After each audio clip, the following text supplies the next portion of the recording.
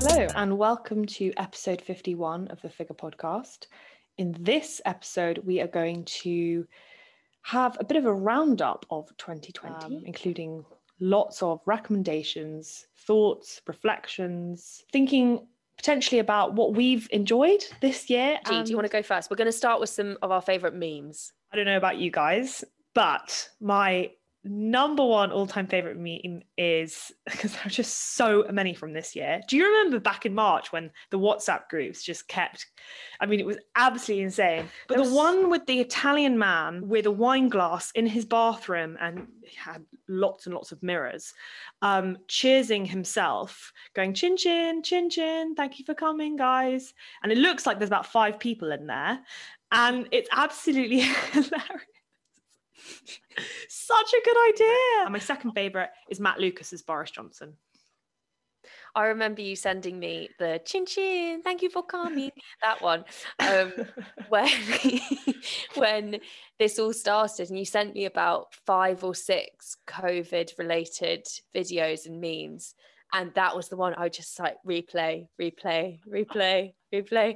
And the other one that I've been replaying is the dog called Tika.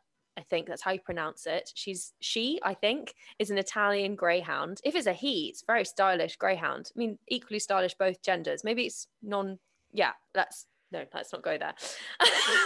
God. So that makes it sound like I'm making fun of it, and I'm not. I really am. No, we all know you're not, Shah. Wears lots of different outfits, and she is lamenting the fact that she cannot wear all these cute outfits. And then there's another video which is asking about if there are outfits that are a bit too much, and I just love it. Love the memes. Hopefully they keep coming. Podcasts. How to Fail, loved. I went through a phase, I think I'd left it for 2 months or something, and so I had this backlog, and so I listened to it every single day for like 10 days. Do you have a favourite episode from this year? It was the Lem Sisse one. Have you listened to that? I have. I love it. It's amazing. Lovely. I can still remember the running route that I did with this episode on, because it was that kind of profound. What's great about How to Fail? Each guest will have 3 failures or 4 failures or whatever it is. And sometimes you don't relate to them at all, and it's just interesting to hear about. And then some really hit you. And it can be through figures that you're like, oh my gosh, I have nothing in common with, or you have an affinity to something that they're talking about. So that was great. But there are so many good ones on How to Fail. And Elizabeth Day did so many lockdown bonus specials, which I was so grateful for, including Daisy Edgar Jones, which is a hint for a topic coming later. Jamie Dornan. So good. Like, I basically listened to this imagining this amazingly sexy man who's Christian Grey in 50 Shades of Grey, and thinking like this will be like quite a Hollywoody thing, interesting. Didn't have very high expectations, basically. First of all, find out that he's Irish, Northern Irish, sexiest voice to go with like the body. So down to earth. They talked about, I think what I loved about that episode is that you got a bit of more push and pull, and Elizabeth has quite a few things in common with Jamie Dornan because they grew up in the same area in Belfast and at the same time when the so-called Troubles were on. So there was a lot of history that I didn't really know before listening to this that was weaved in a very natural way. I just loved it. I think it was one of the best episodes. So Mo Gaudat, who was one of the bonus episodes, and he wrote the book Solve for Happy, and he talks about the importance of your expectations and your perception of life, and how balancing those two is where you can get a sense of happiness that you otherwise couldn't, and that actually your imagination and your kind of expectations of a certain event or what's being expected of you can really, really impact your life so hugely. And if you start tapping into that, it makes a massive difference. That podcast literally changed my life when I heard it, the first one that he did. And they did a second one. And now there's another interview with Elizabeth Day and Mo Gaudat on his podcast, which is called Slow Mo. So I'd really recommend that as well. Gosh, now that I'm thinking about How to Fail, there are just so many episodes. They're brilliant. I also love David Tennant does a podcast. He had a great second season, which was fantastic. Grounded by Louis Theroux. They have a very similar vibe, those two podcasts. And they're great. They're just really kind of just comforting to hear. To anybody who hasn't listened to either of those and they're thinking, where should I start? I would say with Grounded, go straight in with Miriam Margolyes. You will laugh your head off. Yeah, and with David Tennant, I really liked the Judi Dench episode. I thought that was hilarious, and it was great. I think as well, David Tennant does a podcast. He did an amazing one with Jon Hamm, which was fantastic. Because again, with similar to what you said about Jamie Dornan, you expect the Jon Hamm to just be like Hollywoody, super hot, handsome man, like very successful, and you get all this backward information that you can really relate to. Which I didn't expect. Joe Rogan Experience, I discovered this year. I also really enjoyed Armchair Expert, which is a podcast by Dax Shepard, which is in a similar format to the Howard Stern show. The episode with Bill Gates and Hillary Clinton were great. But he has loads of interesting ones, and he's got that really long form style where it's like 2 hours long, which I really resisted listening to those podcasts initially, and probably spent a year and a half avoiding them. Great. The Fault Line, Hunting Ghislaine, which is a story about Ghislaine Maxwell, and kind of the Jeffrey Epstein story, and Table Manners, which is brilliant. Singer Jessie Ware and her mother Lenny Ware, and they interview a guest through. Usually pre-corona, they cook them a meal, and then they talk about their childhood and their life in the kind of lens of food, but through lockdown they just did it all over Zoom, and it was great. I would be really sad if I'd been finally, like, this is literally my dream, to be invited onto Table Manners. I don't know why I'd be invited on, but I'm only like 25, so hopefully by the end of my lifetime they'll still be going and I've been invited on. But if I was invited on during lockdown so I didn't get to have Lenny's food, I would be so sad. I'd be like, can we please postpone? Because I really, really want to come to your house. The Kylie Minogue episode was great. So was the one with Florence Pugh, who's in Little Women. My only added one for podcasts is something I've discovered in the last month, which is called Saturn's Return with Caggie Dunlop. And long-term fans of Made in Chelsea will remember Caggie from the first season. And she basically talks about that transition period at the end of your 20s, which is a kind of, it's to do with astrology, where your Saturn is in the same position as it was when you were born, when you're around 29. And she interviews people about their own Saturn return and what happened in their life at that time. And then she also has astrologers, counsellors, some quite wacky people, some people from Made in Chelsea. There's a whole big mix match of people. Another surprisingly very good podcast guest is Jamie Lang, who's just been on Strictly. And this was before I think he went on Strictly. But his episode was fantastic. And there's just quite a few really interesting ones. And astrology is a funny one. I think I've kind of changed my views. I change my views all the time on it. But the long-standing view is that no matter if it's true or not, if it helps you, then what does it matter? So I think it provides a lot of people a framework that can be helpful and kind of guide them. So that's a really good one. I'd really recommend Saturn's Return. So episode with Jamie Lang and episode with Julia Samuel, who also had, both of them have been on How to Fail, both great episodes. Okay. Shah, can I move us on to films? Yeah, films. Which films have you watched this year? Like, there's no cinema. Good question. Now, I want to talk about two films in particular. And you're right, because I haven't seen many films, but these two films were amazing. 1917, loved. That was this year, right? Yes. Yes. Great. I nearly Googled it. And the second one was A Quiet Place, which is a film produced and made and directed by John Krasinski. He stars in it with his wife, Emily Blunt. I didn't know what to expect with A Quiet Place. Obviously, it had a lot of hype when it came out kind of a couple years ago. But it is just brilliant, and it just reminded me how amazing Emily Blunt is as an actress. Oh my word, she is fabulous. Any films that you saw, Shah, this year? I think I've just spent the entire year re-watching my favourite films, essentially. Fair enough. I mean, yeah, I'm trying to think of any new ones. I basically went to the cinema once. Oh wait, no, I saw Emma back in February. Anya Taylor-Joy is incredible. And any film with Bill Nighy, this is quite a good technique, actually. If you're ever thinking of like, what should I watch? Google one of your favourite actors and then just find a film that you've never seen that they're in. And especially if you go for somebody top notch like Bill Nighy, it's normally a pretty good film. That was good. And then I watched this film called Broken Hearts Gallery, which might be one of those films where it's really good in the cinema because of the whole cinema experience. But essentially, the premise is that there's this girl who is a bit of a hoarder and she holds on to stuff from her previous relationships and kind of collects them. And then her friends say, right, enough is enough. You need to get rid of all this stuff. And then she bumps into this guy who's trying to convert a place into a hotel. And she essentially changes this in the interim period into a gallery of broken heart objects. So all these people come along with these things that they've also been holding on from their previous relationships. And then they have little stories. And it was quite heartwarming, pretty cheesy film. Earlier pre-pandemic feels like another year. So I feel I forget very quickly what I've seen this year. But I've made a list. And here they are. The Undoing, which is recent. I would say that I was hooked by it.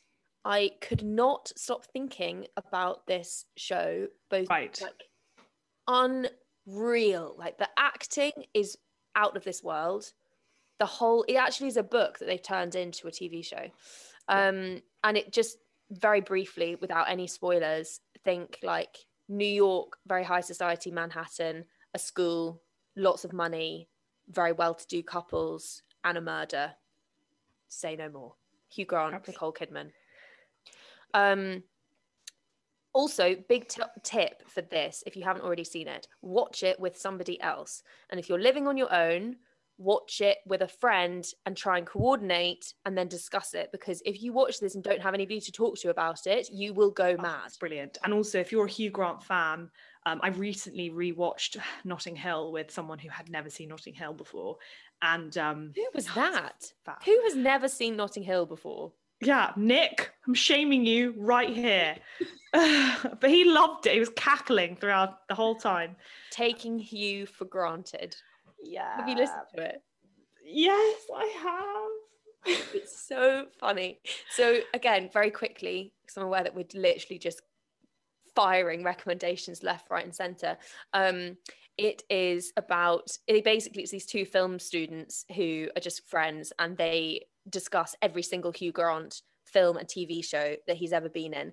And then at the end, they ask this question: has this film taken Hugh for granted? Like, is this film or TV show good because of him, or does it kind of ride on his reputation? Like, they're basically kind of busting the myth that he's can only do one thing.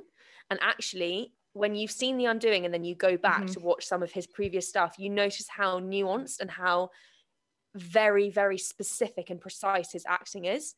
He's so underrated as an actor, and The Undoing has just full on blown people away. 100%. Another TV show that I really enjoyed this year. Is it Emily in Paris? I did watch that, but not the one I'm thinking of. Selling Sunset. Loved it.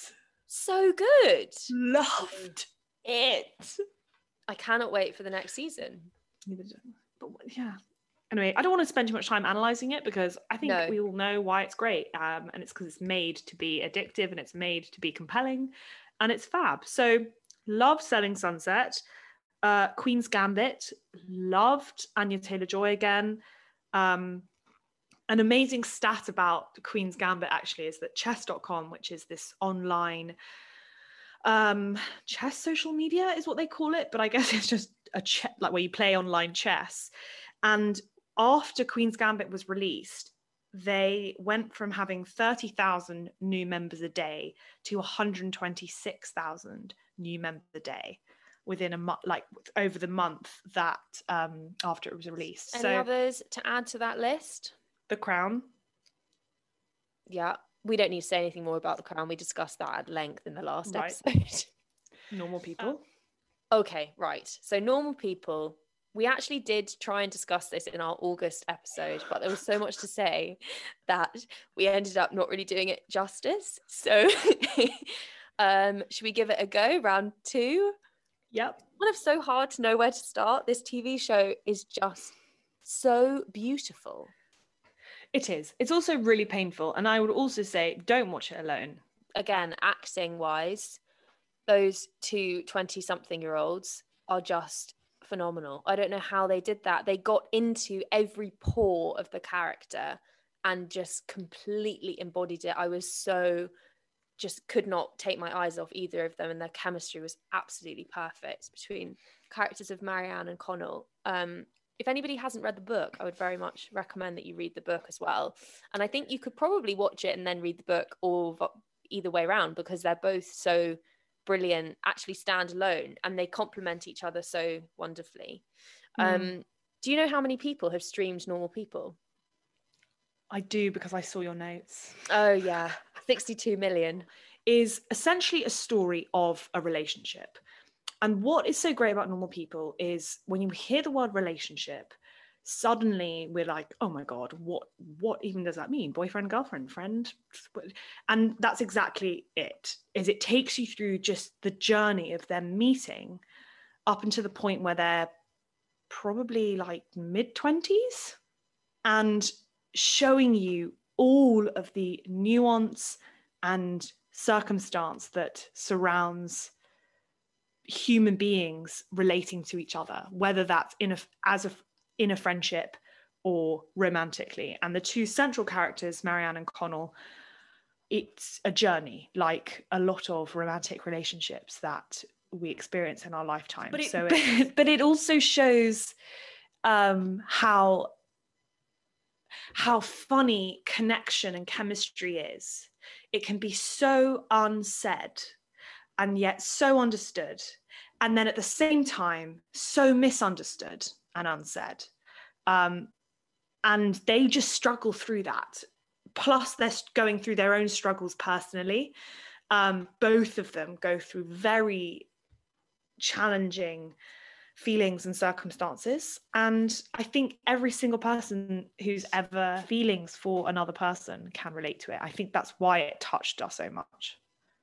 I think the most interesting thing about it is looking at communication and the unspoken communication, and then the miscommunication and the lack of communication when it's so obvious what they need to say but they just can't say it. Right. And we've all been in that position where there is something that we need to say, and we think that we're thinking about it so much that we almost forget that they don't know it.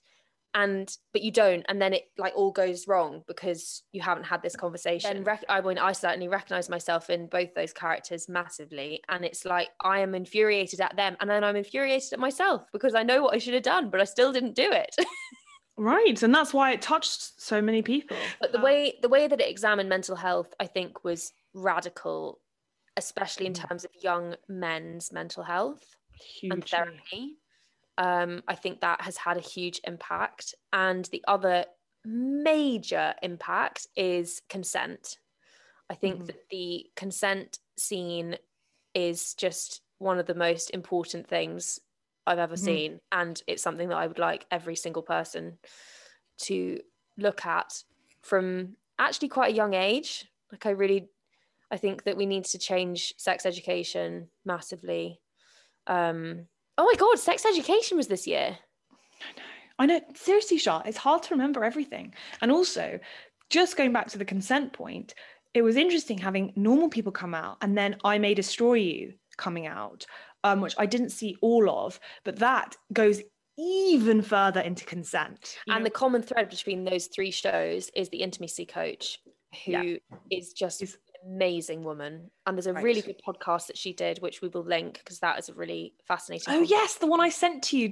And it was so good. It was on the Show Me the Way podcast, which is a podcast by Bloomberg TV and radio coordinator Naomi Campbell. That also reminded me, talking about TV shows, I watched Last Tango in Halifax, which was brilliant.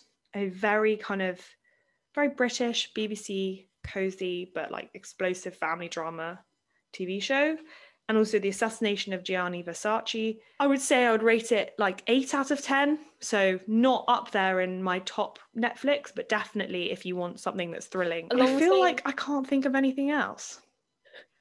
Along the same lines of Last Tango in Halifax. So this is the recommendation that I've been holding back, and I have waited to this moment to tell you about it, which you've probably already seen it. Okay. The Durrells. It's just the most wonderful thing. My friend Lydia recommended it to me, and I'm watching an episode a day with my mum, and it is just the most heart-lifting, cozy, quaint, but dysfunctional family dynamic, hilarious, laugh out loud. Like, it's so escapist in the most perfect way that we really need right now. That is my number one recommendation for anybody who's feeling a bit lost and a bit like life is bleak and awful. Put on the Durrells and then dream of going to Corfu. The other TV show recommendation I've got before we move on is His Dark Materials, which seems weird to recommend that because everyone, like loads of people have been watching that, and it's been on BBC and it just finished. But I think that this season was even better than the last one. And I think, yeah, again, similar with Normal People, I wish that every single TV or film adaptation had the author as an executive producer on it, because the difference that it makes is just huge. You feel like you've kind of dived into the book and then you've found out even more than, which hardly ever happens when you have a visual adaptation, because normally you're just so annoyed at all the stuff that they've left out and all the things that they've changed, and it's like totally quite wrong. But with both of those, I just think they've been incredible. Again, acting is amazing. Ruth Wilson as Mrs. Coulter has just outdone herself, and the visual effects are great. I was completely gripped. I think as well, I feel like this is a good tangent to talk about TV shows, because I think with streaming now, obviously we can watch so much at a time, and there's all these amazing shows and content coming out, and it kind of links into this self-care category that I have been wrestling with this year and thinking about, like, what does self-care actually mean, because it can sound a bit fluffy. And I think with TV streaming, sometimes you do just need to do nothing and focus on something else and completely escape. And all of these shows, for different reasons, do that. And because you can watch them instantly, it means that you can have lots of periods of time where, you know, if you need half a day or a whole day where you actually cannot work or socialize and you just want to kind of dive into that, you can. And I would say the other things that have really helped me do that this year, as well as television series, is exercise, drinking enough water, morning routine, the ability to let yourself do nothing, which is really hard. And often I end up reading, which is also not a bad thing. Fake tan has been a big one for me. Love it. I feel like I just feel like I look so much better, and when you feel like you look better, you just feel better about yourself, and it just feels great, especially because we're not going away on holiday anywhere. And a cocktail at the right time. I love that tangent. The other thing that I'd add to that is enough sleep. It's really important. Yes. Absolutely. Oh, and actually, if you're ever struggling to get to sleep, download Calm, download Sleep Stories, put on Stephen Fry, Blue Gold. You'll be right off to sleep. I also found this amazing channel that I'm going to link as well in the show notes. They're these, I feel like they're Irish brothers. And I found this link, and it's 12 minutes. It says guaranteed to fall asleep in 12 minutes. And I've only listened to it 3 times, but I have not heard the end. So it's worked. So I'm going to link that in, because I know that so many people have had issues with sleep this year, myself included. I never had issues with sleep ever. And for some reason, this year I've turned into a very nervous sleeper, to the point where I can't always guarantee that I'm going to have a good night's sleep. And actually, when I have those nights where I only get like 2-3 hours of sleep, it's probably when I'm the best in terms of self-care to myself the next day, because I don't give myself any crazy expectations. And I just go, okay, you just need to focus on getting through the day, getting through each hour. So let's be really in tune with what's going to help right now. And more often than not, I found that I've actually been a lot kinder to myself in those situations than I am normally.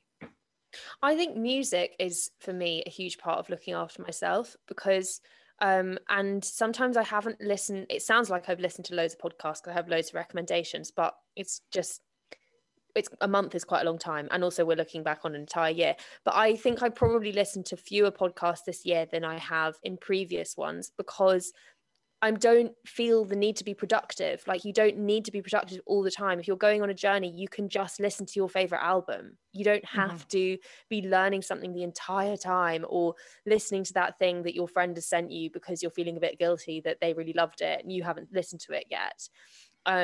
Don't listen to stuff out of pressure. Like, listen to it because you want to. And on that note, we've got to talk about Taylor Swift. I love that Taylor Swift just dropped 2 albums by surprise. The first one in June, the second in December. And both they're sister albums of each other, Folklore and Evermore. Oh, and Shah, have you seen Miss Americana, the Netflix documentary about her? Yes, brilliant. I completely agree. And I would never have described myself as a big Taylor Swift fan, but those 2 albums are game changers. And it took me a while to get into them. And then the first one I listened to in Barcelona just on repeat. I just couldn't. And to the point where, you know, that Spotify thing where it runs down all of your kind of top people. I was in like the top 2% of Taylor Swift fans. If somebody said that to me this time last year, I would have been like, no way, that's not me. You're the wrong person. Yeah. I think I remember I showed you Exile for the first time when we were driving in Edinburgh back in August. I still remember that. Yeah, it's like I remember exactly where we were when we were listening to it. The top song played on Spotify for 2020 was Blinding Lights, obviously because of that TikTok dance, which with Arthur's dad, which is, he is giving it 100%, and I am so there for all of it. I love it. So I honestly think it enlightened. It was like during the peak. Like, it was probably like the 10th of April. And I sent it to so many people and they all loved it, because Arthur's dad would make us practice. Firstly, he started with Why Is Everything Chrome? Then we did the one where you're going up the stairs. We did some other practical jokes ones. And then he got in his mind that we had to do Blinding Lights and that fish dance. So we did that. And also Savage. And the Savage remix is also in Barack Obama's top songs of 2020. Barack Obama, by the way, has an impeccable music taste. And he talks about this briefly in the Brené Brown interview that I mentioned. It's great. It's like sort of a mini Desert Island Disc section of the interview. Oh, Delilah Montagu. We have to talk a tiny bit about her. So she's obviously been on the podcast. She's a very old family friend of mine. And I'm so proud of her this year. She's done so many gorgeous songs and quite a different style to what she was previously doing. She's been so creative and I really, really love what she's doing. If you haven't heard her music, go and check it out. Next question I wanted to ask you, what are your recommendations for who to follow on Instagram? I've been going through a love-hate relationship with Instagram this year, and I delete it occasionally and then download it again. But the thing that I love about Instagram is following people. Some people I follow and it's very at arm's length, so it's just about their work. And then I also have those sort of people that I follow who literally show their kind of daily routine. I'm just going to give a bit of a list of people that I follow where it will stop me from scrolling and I just look and really appreciate and love their work, and normally close Instagram after looking at it. So first one is Charlie Mackesy, author of The Boy, the Mole, the Fox and the Horse. He has saved so many people's mental health, I think, this year. Totally. I cannot put into words how much I love this man and his art. And I have watched pretty much every YouTube video there is available of him as well. He's got some beautiful ones around Christmas. And yeah, I just think those characters are so powerful. I'm really looking forward to, I might download the audiobook, have that as a kind of good night are friends of mine and ours. Starting with Willa Barderwill, and she uses her full name of Wilhelmina on Instagram. And she started these absolutely stunning prints back in lockdown, I think. On furlough. And I've loved seeing how many of my friends have got really creative during lockdown and have carried it on and have actually kind of forged a career, like an unexpected artistic career. The other people are Mimi Dixon, who does gorgeous little still lifes of tables that she does for commissions. And she also does kind of watercolors of people's houses. Those are really beautiful, beautiful, intricate, like very domestic, homely, gives you a lovely fuzzy feeling when you look at them. Camilla Ambler has also done some beautiful portraits. And then someone that I don't know personally, but I really like her work, is Judith Clara. And she does continuous line drawings of lots of women like holding a wine glass or kind of in some kind of beautiful pose. But I just love like tracing the line and going that it's just so clever the way that she puts the work together. And I was like, who actually do I follow? And one of the top was Earth Pics. Do you see that account, Shah? Just stunning photos of different parts of the world. I love all of those nature ones.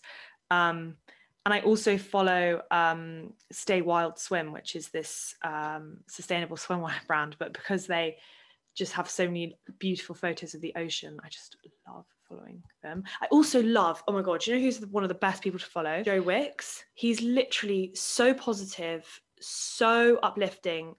Loads of content on his stories that aren't fitness related. It could be like food, or recently he talked about his laser eye surgery, or like home decor. Love Joe Wicks, and he's the body coach on Instagram. He is such a person of this year. He's huge. In my people of the year, and his workouts, I mean, what an achievement. Absolutely amazing to lead pretty much the entire country, like all these children, get them so into their exercise, teach them about how, you know, good for your body, good for your mind, get you going on the right foot every day. I just loved it, especially Fancy Dress Friday, which is the ones that I partook in, sometimes with some kind of something on my head. Absolutely. Pee with Joe, I think, was such a highlight of the first lockdown, and it was so reflective of, I think, those early days where everyone came together so well. And we were, you know, we were literally, everyone was being homeschooled. We had Joe Wicks every day. The clapping for NHS happened every Thursday.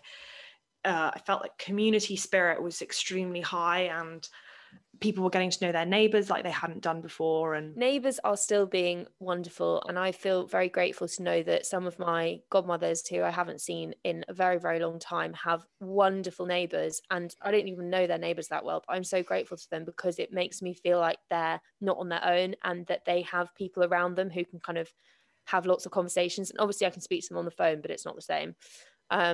So I've loved that. And the other person who's made a huge difference this year in terms of boosting morale and just being a force for good is Captain Sir Tom Moore. Oh, yes. Who raised £32 million by doing his 100 laps of the garden before his 100th birthday. I'm sure you guys have all heard the story. I don't quite know why I'm repeating it. But the other thing I've loved about him is the number of people that he's inspired to also take on these challenges, one of which is 90-year-old Margaret Payne, who's Scottish, and she climbed the equivalent of Sullivan Mountain. I should really know how to pronounce that, but I don't, which is 731 meters high. And she's walked up and down her stairs 300 times in 2 months. Watching how governments across the world have had to deal with this has been very interesting.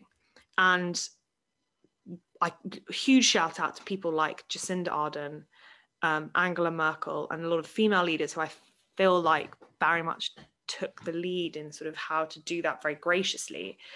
But I did find it very interesting when Boris, Chris Whitty, and Patrick Vallance would come out every single day and update everyone about what was going on, and all having their different agendas, you know, science, NHS, Prime Minister. And Chris Whitty got so much online abuse on Twitter. I'm sure he didn't see it because he doesn't come across as someone who'd like be on Twitter. That was very soon after Caroline Flack had passed away in February, which shook so many people, including myself. I just found it so shocking. Me and too. Yeah, and it was sort of April, and they were really trolling him on his appearance, and everyone suddenly said, wait, what about Be Kind, and what about what's just happened with Caroline Flack and what we've all been talking about for months. And it's kind of funny to link the two, but I remember at the time feeling that was very poignant. I was really and with Caroline Flack, it was just, I think as well, I saw a few tributes to her at the end of the year. And I think just to continue on paying tribute to the people who've passed away this year, Ruth Bader Ginsburg, incredible woman. We did an episode on her quite a while ago. It'll be in the archive. And of course, George Floyd and Caroline Flack. And it seems odd to put those three together, but for me, in 2020, those people have had this enormous ripple effect, like their lives, which were kind of, we cut short. Ruth Bader Ginsburg was old, but I mean, the timing of it was like so political of when she died, which is totally, like the pressure of when you die is going to make this enormous difference of like the entire country. It's just crazy. But they have had a huge like social movement have come out of those three lives, and I find it incredible that the internet, I think, has actually been a sort of a force for good in those ways of spreading a message that's very important through something sad has rippled out into something that hopefully we will all remember and continue to try and carry with us. Aftermath of Harry Styles wearing a dress on the cover of Vogue. Loved that issue. It was quite shocking to me. I understand that people, do find when we're pushing against norms that can be difficult to look at. And I felt like it was a really good thing for me personally to look at that and observe what feelings came up when I saw that cover. Because initially, of course, I was like, whoa, double take. I'd seen many actually Black actors and people of colour, particularly Jaden Smith. I remember him wearing dresses on the red carpet like at least 5 years ago. I'm kind of questioning why I found it really shocking to look at. I think that's really good that we do that because why? The thing that I loved about that Harry Styles cover and then the backlash and then his response to the backlash was that he took the kind of horrible comment of bring back manly men and then posted a photograph of him in another dress on his own Instagram with that caption. And I just love it when people take an insult and own it and turn it into something that's funny and owned by them. Okay, so before we round off this quite long episode, I am going to give some fun facts, which are my kind of stats of the year, things that I discovered when looking for some positive news to share in this episode. So number one is that 35 balloons were launched in July to parts of Kenya by Google X in order to give them internet, and have a Google of the Google X balloons because they look amazing. Second one is 13 years after being introduced to each other, two giant pandas in Hong Kong Zoo are going to become parents. Scotland has become the first country to offer free period products for everyone. And it's also the first country to incorporate LGBTQ history and awareness into its curriculum. And those two things make me very proud to be Scottish. Yeah, different figures from this year, including Lewis Hamilton. So Lewis Hamilton is the youngest and first person of colour to win Formula One. I think he's one of the most successful athletes or racers. I don't know if that's like an athlete or racer of all time. I think he overtook Michael Schumacher this year. Emily Maitlis has just been, what a figure this year. She's done Americast, Newsnight. Her book Airhead was brilliant. I read that in January, and it's now going to be turned into a TV show. And she was the one that really made that crystal clear statement about how the coronavirus is not a leveler, because actually everyone who are the sort of frontline workers are those from lower socioeconomic backgrounds and are going to be more adversely affected by this and economically as we go forward. Okay, so my final recommendation of this episode is the book that I'm reading, which is called The Midnight Library by Matt Haig, who is brilliant to follow on Instagram. And yes, he is. I've heard quite a lot about this book. It came out quite a while ago. And essentially the premise is that the main character finds herself between life and death. And in this place, she is in the Midnight Library. And this library is filled with possibilities of what her life could have been had she made a different decision. And so there's the book of regrets, and she can choose one of the regrets, and she can undo that regret, live the life, see what it's like, learn from it. And what she finds again and again is that she has this sense of disappointment in this kind of could be life. And that actually she learns that what she regrets is not what she regrets. So she's described something as a regret when really it isn't. And it is the most like beautifully written, so funny, so poignant, and like just pearls of wisdom are like on every page. It's incredible. And the mindset that it brings you of that life is taking the course that it is supposed to. And you just need to keep on thinking that, you know, stop like overthinking the decisions that you could have done, or what you could have like this, or I wish I'd done that or hadn't done this. And it's so comforting. And I do not want this book to end, but I am reading it at like such a fast pace. I can't put it down, and I just love it. And I would really recommend that as a book for everyone to read in like now, January. I think it will be a really great one to set you up for 2021 and just have this sense of acceptance, and also just completely melt into his words because he's a fantastic writer. And one more thing before we go, very excitingly, next year, the big thing for me is that I've been co-curating an exhibition of my great uncle's artwork. He's a Scottish painter called John Henry Lorimer. The exhibition is opening in November next year. And in order to make this as big and beautiful as we want it to be, we are raising funds. We've got a crowdfunding campaign going. And Georgia and I are going to be having a conversation about his artwork. I will do a kind of virtual online gallery tour, and we will post information about tickets. All of the proceeds will go to fundraising for the exhibition, so stay tuned, and we'll share a bit more information about that in the next episode. The conversation will take place in February, I think. Very finally, before we go, the overall message that 2020 has taught me: plans are changing last minute, things that we're uncertain of in the future, and things that have happened in the past that we can't change. That quote from Kung Fu Panda that is always quoted to us, where it is, yesterday is history, tomorrow is a mystery, and the present is a gift. It's such a great note to end on. Just basically stream Kung Fu Panda. Yes. And all of our other recommendations, and let us know when you've got through them all.